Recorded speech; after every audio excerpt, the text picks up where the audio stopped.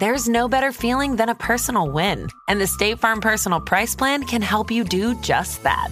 Talk to a State Farm agent today to learn how you can bundle and save with the Personal Price Plan. Like a good neighbor, State Farm is there. Prices are based on rating plans that vary by state. Coverage options are selected by the customer. Availability, amount of discounts and savings, and eligibility vary by state.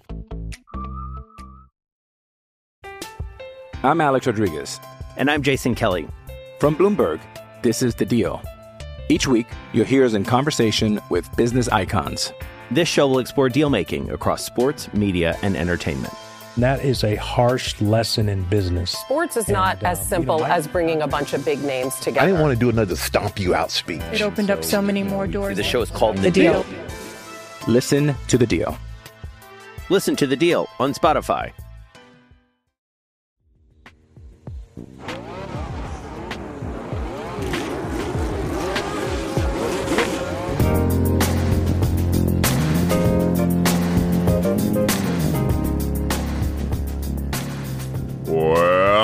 Welcome to F1 with DRS. It's an incredibly full house this morning, and spanning the globe with Jethro in England, Aaron and Shepard in Detroit, and then, of course, at home base, Charlie and Matt in Los Angeles. And Rob, special shout out to Rob and Jonathan, who are virtually producing a CNN news show right now with 10 different locations. It does look like the behind the scenes of some news show over here. There's wires and cables going every which way, several different lights and cameras going on. It's a miracle that this is working. And 2 people doing a 12-person job minimally. Yeah. So obviously, welcome to Aaron, best friend Aaron Weekly, to the podcast. Aaron, thanks for joining. Yeah. Love being here. Love seeing you guys again. So long. Way too long. And we were speaking, Aaron confided in me that Ruthie had said, hey, do you feel left out that those boys all started this Formula One podcast without you? And your response was? I said, I feel left out of how much joy you get out of this F1 racing. It wasn't that he wasn't on it as much as he can't understand how we enjoy watching it so much. Wow. Yeah. So you don't enjoy it that much? I don't hate it. I actually enjoyed it a lot 2 nights ago. Yeah. We watched it together. I said, well, look, why don't you watch with me so you can join us when we record?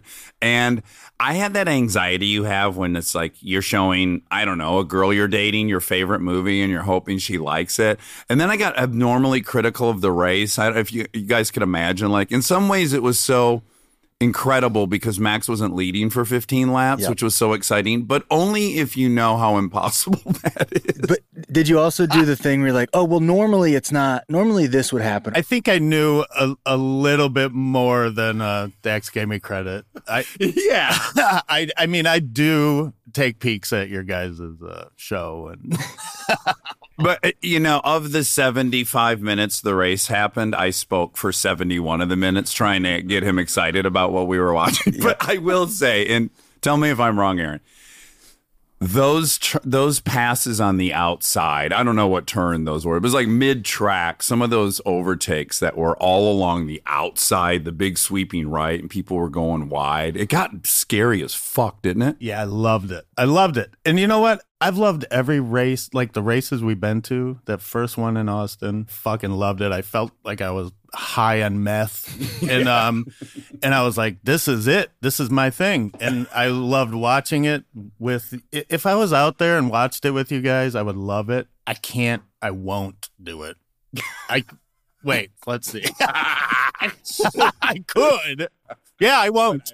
But I won't. That's honest. I appreciate the honesty. Did you guys watch together, Charlie, Matt? No. Charlie didn't respond to the text. I woke up about 5:15 and couldn't go back to bed, so I watched it live for the first time in a European race. Watched it live, which was pretty fun. We were just talking about, I've been at Aaron's now for 4 nights, and he makes me in the morning a huge pot of coffee with a shot of espresso.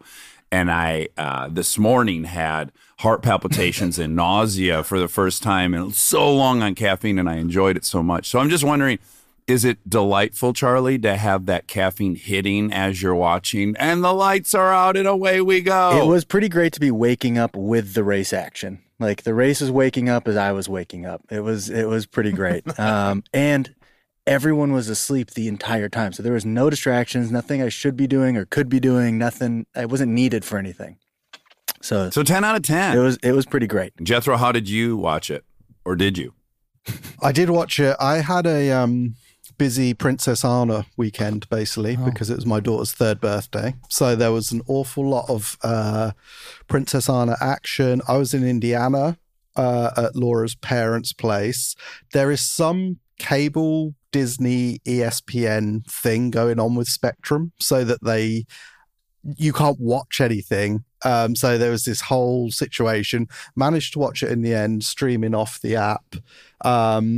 But yeah, I feel ill prepared, and I've had about 2 hours sleep because I literally landed in the UK 4 hours ago, I think. So I just came home, jumped in the shower, feel ill prepared. But yeah, I loved watching it. You can't beat Monza, can you? All those people, Ferrari almost winning a race. It was incredible. The thing that Aaron and I both immediately, in the same way that when they go to Monaco, they cannot stop saying Monegasque.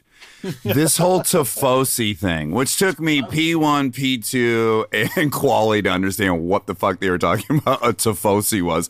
I thought it was the physical section of grandstands, like the Tifosi is on fire right now. And I thought it was just that section, like the Tifosi like the plaza section. level or the loge. So I actually have the actual definition of it here. So Tifosi So it triggered means you guys too. Those infected by typhus disease. It's a reference to someone acting in a fevered manner.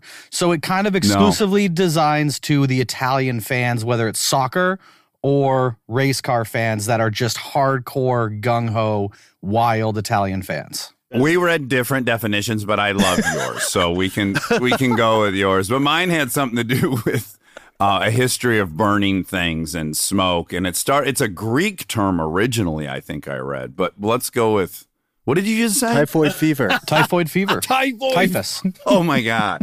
We're on different internet. They said Tifosi probably 1,000 times throughout P1 to the end of the race. I definitely chalk it up to my ignorance. It's just funny when you get to see them lay into some local thing like that, whether it's Monegasque or Tifosi. I mean, I don't know what Singapore holds for us, but I pray there's a new word. That might not be for us to cover, but I'll enjoy listening to them do it. Did they talk a lot about the Scuderia as well, or was it just the Tifosi that was getting the coverage? Pre-race and practice, they hit the Scuderia quite a bit. Like, they were talking about all the paddocks and the garages, but it was the Scuderia for Ferrari. Scuderia? Yeah, tell Aaron what Scuderia. Sounds like a lower abdominal condition, doesn't it? Men's. Like, oh my God, I ate so much pizza last night. Fucking Scuderia at 3 a.m. I think Scuderia is just stable because obviously Ferrari is the prancing horse and Scuderia is the stable, and then the Tifosi are the crazy fans. So we're fully up to speed now. What was y'all's reaction to the race? Because it was abnormally interesting. Just the notion that it seemed like there was no straight line advantage for the Red Bull. So every time they got out on the stretch or on the straight and Max would open up the DRS, he just couldn't gain on Sainz. And it was pretty thrilling just to see a lack of advantage. Kind of the first time. And Perez had the same issue. I mean, they were held up behind him forever, and both of them saying the same thing, like, we just can't do it. And I just loved how on edge Sainz was. I mean, he was pushing. He was doing everything he could. All the radio calls were that he wasn't giving anyone any room, and he was just to the max. And it was Tifosi awesome. are loving Sainz right now. The Tifosi go crazy as Sainz barrels down, and he's not letting Max in. The Tifosi cheer. It was so fun to watch. What a battle. And to see at the end those two boys, Charles and Sainz, just go for it. I mean, so many moments I'm like, here we go. They've got a podium guarantee, but they're going to take themselves out. There was lockups. There was smoke. People were running off the course. Yep. It was thrilling. Nothing crazy happened, but it was one of the most exciting races, in my opinion, this season. There was just so much of that. So many 2 cars going to that first chicane that should not be side by side and couldn't be side by side, and so many times they went off to that like safety runoff, that like kind of pass, and it was just too much. Like, it was Albon was just defending like a champion. Like Sainz was defending like a champion. It was incredible. Like Oscar going in with like battling with Lewis. There was just so many parts. Oh, yeah. Lap 42, Piastri and Lewis, they come together. It's Lewis's fault. Piastri's fearless. Like we got another matador in F1 that's willing to die. That's all we want from our drivers, a willingness to die. And then he doesn't get on the radio and complain. But did you believe at any point, Dax, did you believe that your boy Max might not win a race, or did you know it was inevitable in those first 14 laps? You know, I guess I started switching to the idea that they were going to have to do it with a pit stop or something, you know, that they're going to have to pull out another tool in the toolbox, which, again, you don't often see them do. But what was really curious was, and I guess this is why DRS was invented, is once he got around him, he immediately was a half second a lap faster. He just completely checked out. It's just he couldn't get around him. But to see what the unbridled pace of the car was so curious, right? Ferrari were quite clever in that they ran the car in qualifying with this skinny wing, so they had less downforce, so they had really, really good straight line speed. Their engine's good anyway. They had 2 new engines for their guys. But that meant they were going to be quick, but wear their tyres out more. Mm-hmm. So the Red Bull didn't have that usual straight line advantage, but it had so much more grip. So it was just a waiting game for Max. But Sainz hung on and did a great job. Do you guys think Max is ever not confident? Like, he didn't seem to be worried. I thought he was I sensed a little bit of nervousness when he came on and said that he noticed Sainz was losing the rear end and he just waited out. Like, something about that to me was I saw that as confidence, but I guess I don't know. Me too. We got to wait. Like, he felt that's the first time I sensed he was a little nervous, just a little, because he had to point it out. It wasn't like, you know, anyone on the radio came on and asked him how he's feeling or how the pace felt. He just came on and said, we're going to have to wait this one out, which, I don't know, was a little bit of nervousness in there. I interpreted that as him getting self-conscious of the fact that he has not passed Carlos yet, and his own ego is like, I'm going to announce to the world, I'm playing the waiting game right now. I'm being mature. His rears are going. He's slipping around, and I'll be able to just walk past him here in a few laps. I think it was more like, I'm going to answer the people asking why isn't Max passing him already? Yep. He was commentating just as he's normally listening out for phones or dogs or whatever else it is. He was actually just giving the commentators a little bit of a helping hand. But I find on the broadcast it was cool. They were showing the ERS percentage that the cars had left, which I don't think they've done before. And it was like going around the track, Max was like 20% less in his ERS reserves than Carlos was, and Carlos was at front. And the ERS is what? The energy recovery system. So you get 100%. So if he's kind of like just coming off, if he's braking harder or letting off the gas and kind of coasting, he's charging up his battery. So around the corners, he was focusing on that a little bit more. Well, I did clock every time Max was right on him. Somehow Max was harvesting. You could see his lights blinking. And then poor Sainz, you saw very little harvesting. He was just having to have his foot in the oven and pray that he stayed ahead. Yeah. But I kind of got a question as we're talking about this, like them battling together. They talk a lot about dirty air and clean air. And then in practice, they talk a lot about, when they're kind of slingshotting in behind to try to get them a faster lap time. Yeah. What is the difference of a tow and dirty air? Like, is it a matter of 10 feet? Like, where is the balance between that? I guess it depends on the track, but the tow is quite a long way ahead. So basically they're punching a big hole in the air like a vacuum. So there's less air resistance, which means you get a tow. It's just like when you watch cycling, the peloton, it takes the effort away from the guys behind because they're punching that hole in the air.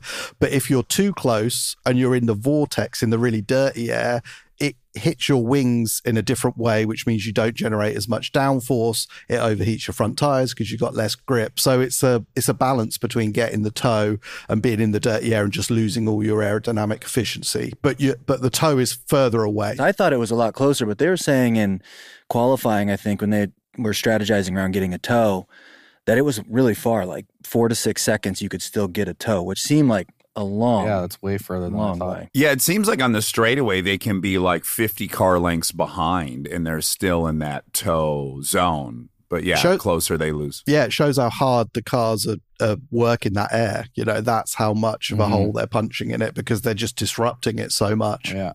Oh, it just occurred to me that back when Camel cigarettes had an F1 car, they could have called that the Camel Toe. Oh, yeah. Be amazing. I'm sad we missed that era when Camel was proudly displayed. It's the best era. There, the Tifosi go wild as the Camel Toe rockets Pound Broads up to second. I think we could get into, listen, I thought the race was spectacular. If there's anything else we need to mention, obviously Max sets a new record. He's 10th. Vettel congratulates him. As we all saw, Toto is like, I don't know who goes onto Wikipedia. This is for is Wikipedia. No one's interested, but good for him. I wouldn't care. I'm never on Wikipedia. It was somehow Wikipedia so bitter. got brought into it. It was surprising how bitter he was about that. And even Lewis. Oh, yeah. Lewis is on a roll. It's like every time I open Instagram, Lewis is giving yet another interview blasting Max. What's crazy to me is like, first he said all of his teammates were better than Max's teammates, which I don't know is whatever. Who cares? But the notion that he'd be giving him a lot of shit is just comical because 2 seasons ago he had a better car and he lost. Mm-hmm. So it's hard. It's crazy he makes those statements when it's like, this isn't fictitious. 3 seasons ago, you had a better car and he won. It makes me even more and more want Lewis and Max to be in the same car. Like, it's almost like put your money where your mouth is now. Let's see it. Well, speaking of which, Lewis did get that new contract finally. 2 years. For a lot of money. How much? I think the rumor was £100 million for 2 years. So what's that, 130 million? 130, yeah. 130 million for 2 years. I don't know how they do contracts in Formula One, but it seems like a short contract considering he's at the end. Yeah, he's just getting a lot for his retirement to just... It just seems like he'd lock in like a 4-year deal or something if he's going to stay. They're certainly not going to have probably the best car next year, so he's minimally looking at 1 year of top performance. I don't know. I thought he'd be longer. I thought he was holding out for like a 4-year deal or something. Again, though, every time like you watch Mercedes, you listen to how he talks and you really think Mercedes is in 5th, or at least I do. And then you look at the standings and you go, oh, no, they're second very comfortably. Yeah. Like Mercedes is number 2. They're competitors. They want number 1. And if they're not winning, they're losing. That's all there is to it. I like it. There are no signs that they're making a rapid improvement. No. They're just consistently where they are compared to Red Bull. And it's everyone else who moves around. Like Ferrari might be good one race, they'll be terrible the next race. Same with McLaren. They're all moving around, and Mercedes are just consistently in that spot. But they're not that great. I can't see them winning in the next 2 years. I feel like they're in a cycle of just a downward spiral almost. Well, I did some fun things I think I don't know if it was Charlie's or Jethro's idea, but I went ahead and did some research on 2 of the brands that are advertised on the race cars. Remember we were speaking maybe last episode that you have no clue what these brands are when you see the close-up of them. Yep. The first one in the least exciting is, you may have noticed on the Red Bull car, there is an advertisement for, I guess, Rocket, R-O-K-T. R-O-K-T. And what Rocket is an e-commerce company that helps checkout better. And now this has somehow been built into a company that's valued at $2.7 billion. And they're there in a partnership role to help promote female e-drivers for esports athletes. But in this Rocket investigation, I found out, what do you think Oracle pays a year to sponsor Red Bull? Let's hear some guesses. I'm going to go with 80 million. Great. Matt? 47 million. Okay, and Jethro? I was going to say 100 mil. Gang, Oracle's paying $300 million annually. Wow. So that's just one of the sponsors. What do you think Bybit is paying? I'm not going to put you through that. Bybit, you've seen those little stickers. I think they do the front wing. Yep. Maybe exclusively so like for a Bitcoin Red Bull. Thing? They're a crypto exchange, from Taiwan. They're spending $150 million annually. So just between Oracle and Bybit, they're raising $450 million of advertisement money. It's pretty mind-blowing, isn't it? And the budget cap is what? 175 mil plus the drivers and the top 4 employees or whatever. So they're paying for that just with 2 sponsors. Yeah. So that was the boring brand. And here's where it gets really exciting.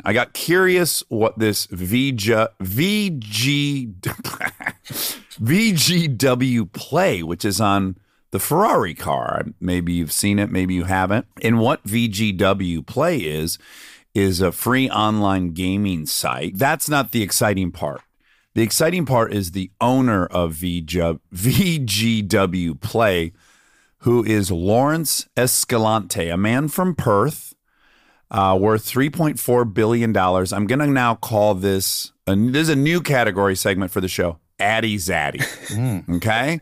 So this is an Addy Zaddy, Lawrence Escalante. Get your slacks off, because 3 weeks ago, the founder and 60% stakeholder, Lawrence Escalante, an Australian from Perth, was arrested in Melbourne when his private jet was returning from Las Vegas. His quote is, "I've just come from a 5-week-long, mostly work, but ending 3 days in Vegas, partying with literally 20 friends," he told Australian Border Force officers. "I didn't even know that was in my bag or that I had it.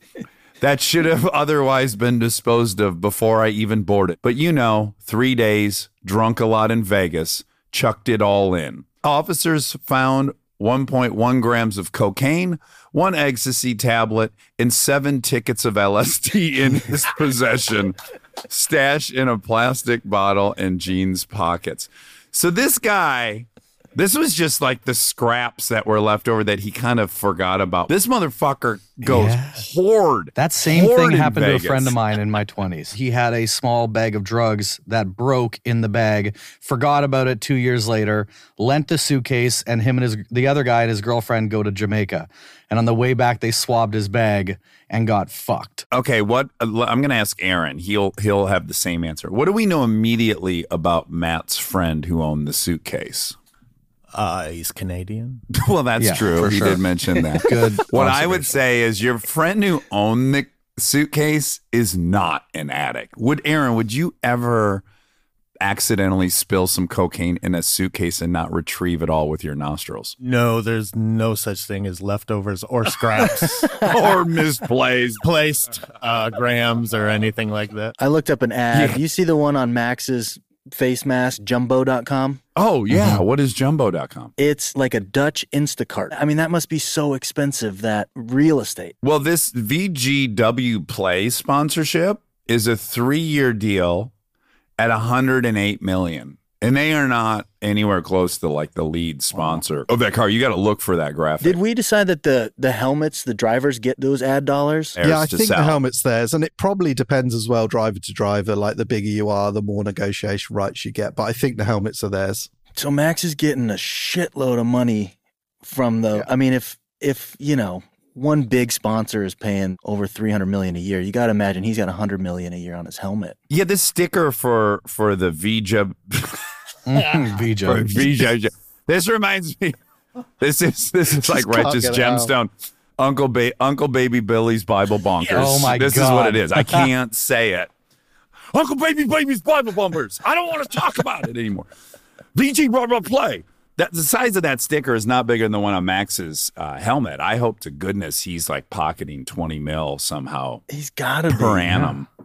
He's got to be. Okay, so that was, I'd like to check in with that. I think we have still dozens and dozens of more sponsors to expose. Oh, one interesting overlap between that was taken completely at random. I wrote those two down. And both companies, both Bruce Buchanan and Lawrence Escalante, Australian. So the Australians are heavy into F1. Clearly, they got 2 drivers involved and all kinds of sponsorships. Stay tuned for more F1 with DRS.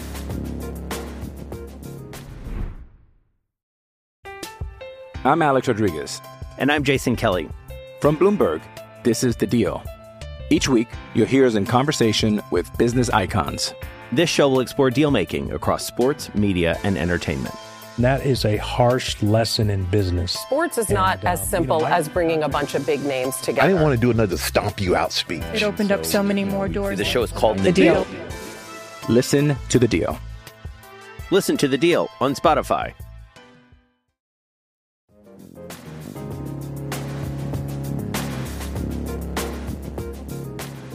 Matt Give us some pulp from the paddock. Obviously, you've got a big Carlos Sainz story to hit us with. Yeah, for sure. Well, we'll start off with that. Carlos Sainz was robbed of his watch about a few hours after he hit the podium. He was with his bodyguard. It was funny in the news. It's like the cost of the watch has ranged from $300,000 to $1 million. Every article, it's a different the same thing. price. I don't understand. Like, sure, there's different currencies, whatever, but that's a large discrepancy. First of all, I gotta say, Richard Mille watches, I don't think look good. They look a bit tacky to me, those watches that they wear. That's just personal. Well, there goes our Richard Mille sponsorship. We'll edit that out. Yeah. Okay. So, and he chased him down. Like, him and his bodyguard chased the guy down and got him, which is awesome. But this is like the second Ferrari driver this year that's had his watch stolen. And wasn't both times it in Italy? The Tifosi. Poor Tifosi. But apparently some of the Tifosi also chased after this guy. So they stole his watch, and also some of the good Tifosi helped to get it back. The Tifosi have run rabid. They're stealing everyone's watches. But why did he give up his watch? Oh, I think it was taken from him. Like, I think it was grabbed. I couldn't find anything about how it happened, but it was in the hotel or like in the lobby of a hotel. So I'm assuming... I just don't get how it's gone, but then they all chase him. Like, if they were going to I can't even get my own watch off my arm. Yeah, if you're going to go through the effort of, if you know you're going to track him down, just don't give it up. I think Leclerc, they pulled up and pretended they were fans. Yeah, so and maybe he was arm out the car. Yeah, like they pretended they wanted a photo or something and then just snatched it. Well, although we just stumbled upon what would be the greatest strategy for all of us, which is put up zero fight, hand over the watch because you want the chase. Yeah. Like, there's so much heroicism in that, reclaiming the and watch, just all the chasing cell down phone a street. footage of you trucking down the street. Yeah. Slow-mo that, tackling the guy, getting your watch back. Tifosi cheering. Also, do we consider that this is an advertising plan? I mean, we've talked about this watch now. I've read about it 400 times about the value of this watch. I don't know. They could have been an inside job. Yeah, you almost wonder why, like, the same brand is not giving the drivers, like, an exact replica. That's kind of a crazy workaround, that they would make an identical watch that was somehow cheaper, but it's made in the Richard Mille factory and with all components. Like, fabricating a fake one would just be one. I guess if I were these watch manufacturers, I'd be debating whether this is good promotion, because all we know about these watches is you will be the victim of strong-arm robbery if you own one. Yeah. Every one of their spokesperson has been now robbed aggressively in public. Also, Lando, I feel like if you walk around with a $500,000 watch on, you're sort of asking for it, aren't you? And it's these sort of drivers, they go so far as to paint the watch on their racing suit. So you know that there's some value behind these, and you know they're all wearing one of these. They're all sponsored by a watch company. So you know if you're going to pick a target, you can bet these Formula One drivers are going to be wearing some expensive watches. But what if Lamborghini's #1 sales pitch was leading the world in gunpoint carjackings? This car is irresistible. If you like to get in some action, get yourself a Richard Mille watch and a Aventador and let the games begin. But I feel like also in Europe, you're a little more confident to chase after the watch robber. Like, I think if you're in America, downtown LA, you get your watch stolen, you're like, chances are of this guy having a firearm is high. So I'm not going to chase after him. But Europe, you're like, the odds are low. I'm going to really go after this guy. What if these watch manufacturers said not for sale in America? Exactly. I also wonder if he wasn't riding high after that race, if he even bothers chasing him down. I mean, he must have just been so fired up, and he had already been in a fight all day that he's like, fuck it. Bring it on. Great point. It's like the way you drive your personal car home from the go-kart track, which is like you enter the on-ramp way too fast and get into the shoulder. Take that turn a little too wide. But running hot, he thought he could take anyone down. In the video stuff and the footage you see of it after, like, you just see kind of like Sainz sitting there, like how you would be after something like that happened. Your adrenaline just pumping through your body. It's a perfect day. Yeah. A podium and a watch. And he was and so a heroic cool about it when he was asked about the robbery and getting it back. He's like, I'm glad no one was hurt. Everyone's fine. Yeah. Can you imagine the lovemaking he put on his partner after that big day? Yeah, 100%. And are we sure it wasn't Jos Verstappen who actually stole his watch? I think it was, allegedly. Because Carlos had the temerity to be in front of him for 14 laps. Okay, yes, but he would have returned with a fractured skull. Exactly, yeah. Maybe he wouldn't have won that battle. That's how they ruled Jos out of any crime. Was the skull fractured? Okay, well, he had nothing to do with it then. All right, what's some more pulp, Matt? All right, I got an interesting one I didn't bring up last week. Dax, what is your record of holding your breath underwater? Wow. Off the cuff, that's tough, but I think about a minute 20 is all I can do. What do you think Toto's is? Well... Yeah, he's 3x the man I am, so I'm going to say 4 minutes. 4 minutes, 360. So his average is 4.5 minutes, and if he does his breathing properly, it's 5. Who is verifying this information? He did. It was him. Anything. He said it. He could say anything. He said it. 7 minutes. Yeah. I would give up my entire life to be his assistant, to just observe him move through the world and set these records and facilitate all of this, champion. like set up his free dives on vacation and make his pumpernickel. Yes, time yeah, crisp is get that pumpernickel so crisp. Yes, and make it so crispy. I'm gonna hold my breath for 6 minutes today. I need extra pumpernickel. Also got an interview with Lando Norris that I saw, and he talked about his love for just gaming. What would you guys think is the longest stint that Lando did gaming straight without a break? I don't know, 6 hours, but again, I don't know the sport.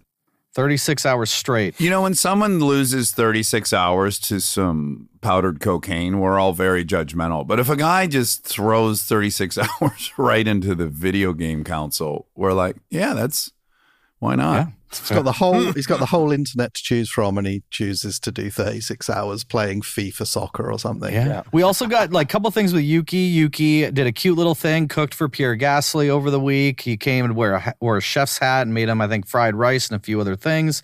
Really cute. We also have Yuki being the first driver since 2009 that has had 3 teammates in a season, which is pretty wild. And at that same thing, I think Lawson has been doing incredibly well, and there's now rumors going around be like, no one's really worried about Lawson taking Daniel's seat, but people are like, does Yuki have to be worried now? If there's a single driver I'd want to give immunity to, where his race results should have no bearing on whether or not he's brought back, it'd be Yuki. Yeah. He's the one person I'd be happy to just stay in forever regardless of performance. Well, I think I really stand by, I think he might go to Aston Martin next year. We have to be fair to Stroll. He started this season absolutely starving for victory. Yeah. He was racing with 2 broken wrists at the worst track to have that at. So he started hungry. Something happened like 5-6 races ago. I don't know if he's fallen in love or it kind of seems happening. like that across the board for Aston Martin. I mean, other than last week, we saw some excitement out of Alonso, but they've had a quiet last couple races where we just haven't seen much spark, not a lot of energy, and the performance hasn't been there either. Yeah. So I'm not really sure. But Stroll has been, I've picked him. I've had my eye on him the last 2 weeks, and he has been right at the bottom. I saw his stat. It was just a post, and I talk so much shit on him. I also want to be fair and celebrate him. So, as Max gets this 10th win in a row and enters the history books, you reflect back on Lewis, and it's pretty staggering, his record, when you look at it. Just the fact he's been in 323 races, and he's won 103 of those races. He has won 33% of the races he's entered. He's been on the podium 195 times out of 323. So that 2/3 of the times he's raced, he's on the podium. 104 pole positions. And he destroyed as a rookie. Seven titles, yeah. So he really still is so fucking impressive when you look at the stats. What were some of his teammates, Jethro? He had some. Jenson Button. Alonso, Jenson Button. Who else he had? Nico Rosberg, who yeah. actually took a title off him. But he's had some really good teammates, and he has been dominant. But there's this assumption that because Alonso's 41, that Hamilton can do it. But Alonso's like a freak. No one else has really done it in history. And just because Lewis hit the the highs that he did, it doesn't necessarily mean that in 2 or 3 years' time he's still going to be the man, you know? So maybe we're seeing him drop off a little bit, like weird mistakes like the one with Piastri. He still seems to pull it out sometimes, but he doesn't have the consistency he had when he was just like killing everyone every weekend. Another quick one is the cost cap investigation of 2022 is done. No one breached the cost cap at all, so everyone's free and clear and has their certificates and is all good. One thing we didn't talk about that was awesome that I love to see was James Vowles, the little stunt he pulled about the fake pit stop during the race, which was amazing. So McLaren did it, and then James Vowles was talking how he's like saw them all coming out for the pit stop, and he's like, I didn't budge. He's like, I knew it was fake. I wonder what tells they're looking for. Like, is there some, do they not bring it out with the same There must be like, volition? In baseball, they have the dummy calls where they do all the calls, but it's like the call after I touch my nose is the one. So they must have a word where they say something, and then the call after that word is real or the dummy call. But yeah, that was when McLaren couldn't get past Albon, so they tried to get Albon to do a quick pit with that dummy call. Yeah. That was so good. As much as I'm a supporter of DRS, seeing it neutralized a bit in this race and seeing what the only other option was all these insanely heroic passes on the outside, I guess, when you take away the easy way around somebody, they're still going to get around. It's just going to be 3 times as death-defying. Yeah. Diving in that. Oh, it was so exciting, that first corner. That's the scaredest I've been in whatever we're at, 15 races this season, is all those passes on the outside. They were just so heroic. And Leclerc locking up on that last one, everyone was just like holding their breath, being like, this is it. I thought Ferrari's for sure done. they were taking each other out. Neither of them Can was. you imagine? He's so good. I thought for sure. Okay, so remind everyone of your P10 picks. I do remember Matt's. His was the most memorable. Everyone laughed at me. I was like so excited when I saw that going through. I was like, I even told Laura, I was like, everyone laughed at me for this one, and fucking he's in like 11th. Well, as it turned out, you and I were equidistant from it with our picks, which is I was 3 away with Albon in 7th, and you were 3 away with Sargent in 13th. Yeah. What did you boys have? I had Stroll, unfortunately. Aye. Okay, so 16th. I had Piastri. Stroll was nowhere, was he? Piastri was close. I thought I was going to get it at the end there. Yeah. You're close. Yeah, you're close. And And- Bottas just edged him out. Good thing you didn't pick Ocon this time, because he was actually, people laughed about it because he DNF'd and no one talked about it for a second on the broadcast. It was lost. Everyone's still laughing about it. Ocon, the man everyone forgot, never spoken about again. Well, Alpine became Alpha Tauri almost for this race, didn't they? Did they qualify like 18th and 19th or something? Crazy. They were useless. It was weird to see that in extreme drop off because they've been so consistently circling 10. Mm-hmm. And Gasly got a podium last time out, and then he qualifies like 18th or something, Wild. but it was bad. Finishes. But yeah, I was 15th. excited for Piastri for a minute. I thought I was going to get it. Yeah. Yeah. Yeah. Well, that's okay. That just means there's a very tasty carryover for Singapore. We got to get that money up. I saw another post-race kind of pseudo compliment from Max to Carlos. Is awkward. No, he said, what'd he say? I felt bad for you. You were sliding. Your tire deg was terrible, but top speed saved you many times. And so he's like, I get it, but it's still just the delivery's not quite there. Well, now again, this is very consistent with how much I adore Max and how much you adore Lewis, which is you thought he was insecure when he said, I'm going to take my time. I actually saw that Max saying that to him as like, good job, mate. Like you drove it till the tires ripped off. I think that's what he was trying to say. It's just another example of he's just doesn't know how to deliver these things, you know? Like I get what his intention was in his message. For sure he was saying, you did a hell of a job given the car and the tire degradation, but just the delivery how good wasn't I there. am. I think it's just a language I didn't barrier. know those were his intentions, and I just thought it was flat out fighting words. When you heard that, yeah, I was like, "Oh, they're gonna fight right here."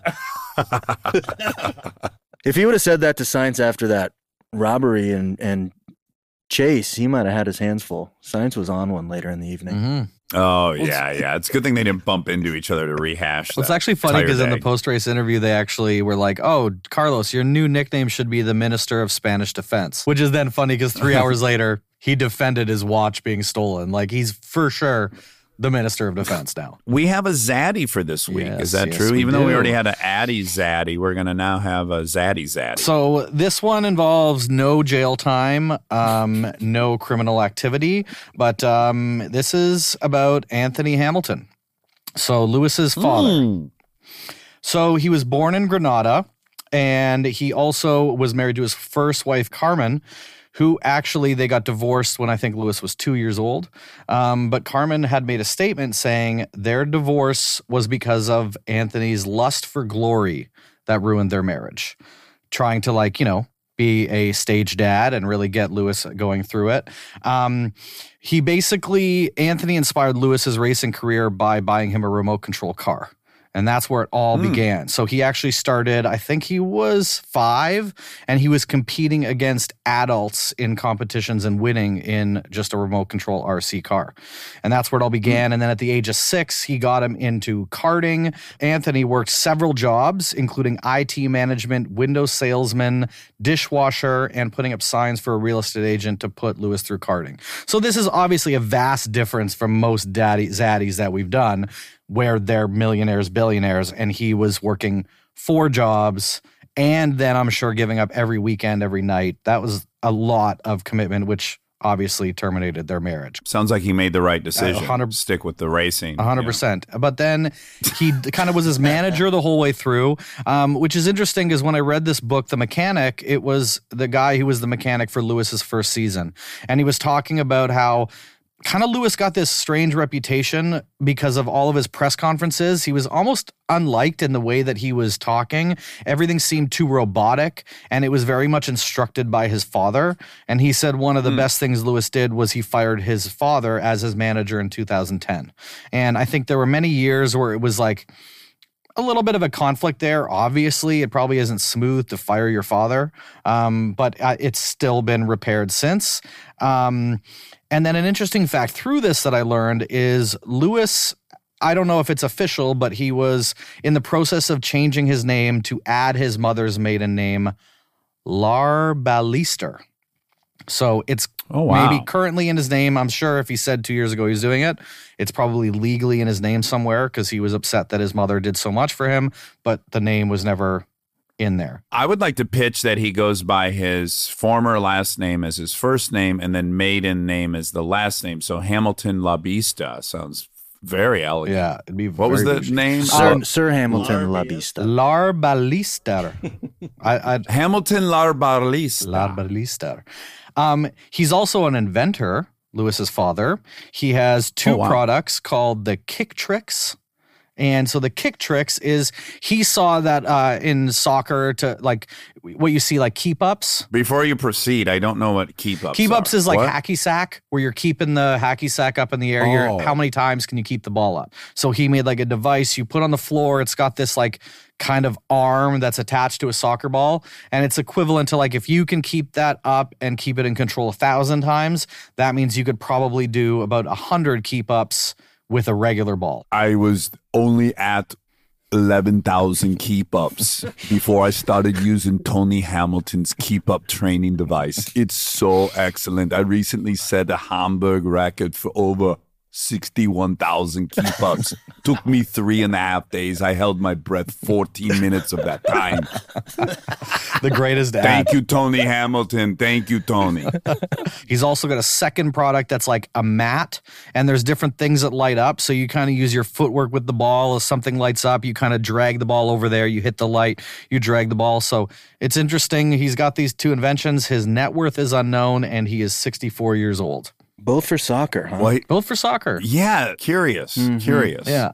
Made a real name for himself in racing and then pivoted. So it makes me think that he probably wanted to be a professional soccer player himself, probably didn't get there himself, and now he's trying to get others there, I guess. It's an incredibly touching story. I've seen a few like shorter docs about the relationship and the dad taking him to the track and being the mechanic. And but I think Lewis was pretty early in his career. No, he was a junior driver pretty early on. He's been sponsored since he was pretty young. Yeah, he got picked up by McLaren, yeah. Ron Dennis kind of signed a deal with them, and then I think he had an early thing with Mercedes too as well. 10 years old on, maybe he was sponsored. Yeah. Well, that's thrilling. Great Zaddy. And he's at the races. I will say that's a really comforting. Most of these people are they still have their parents at the races, which is adorable. I really hope Lincoln invites me. And I'm working 4 jobs, so, I could be a part of this Zaddy of F1 years from now. Okay, well, that was Monza. It was so thrilling. It was, it gave us a little glimpse of what a competitive F1 season could look like. It would be quite thrilling. And as much as I adore Max, I loved seeing him have to work that hard. And there weren't very many incidents. Like there was no crashes or anything, and it was still exciting. Like just that formation lap. But it was so exciting without anything crazy happening. Yeah. It was all on track action and no, random accidents or anything like that. So it was exciting to see. Like it felt far more competitive than a lot of the races. I do want to just throw out a personal anecdote having nothing to do with Formula One.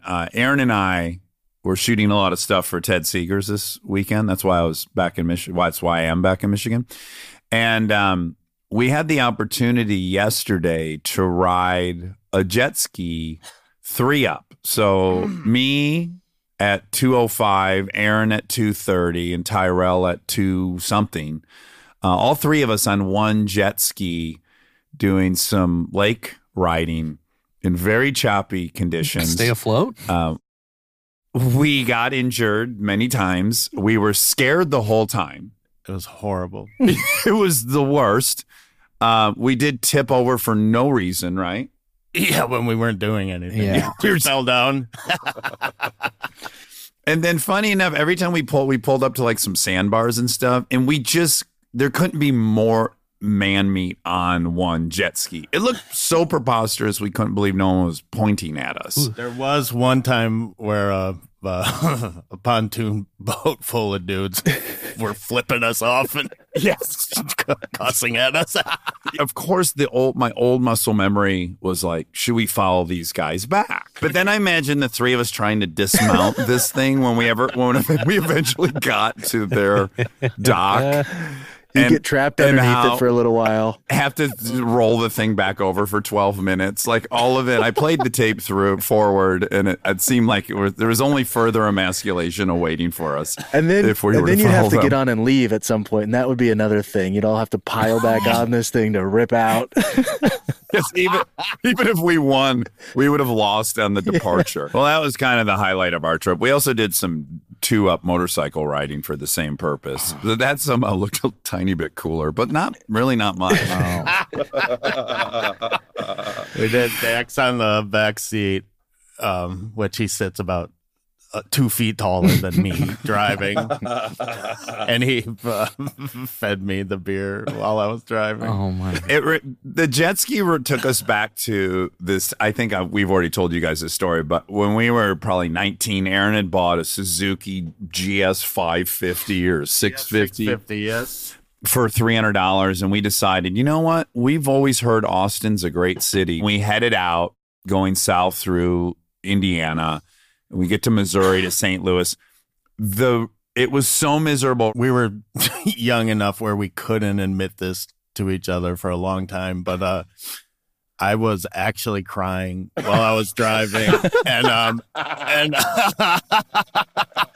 and I really just wanted it all to be over, and but we finally admitted it to each other. Yeah, it's in St. Louis, halfway there. I was like, I don't know if I can physically make it. Did you turn around?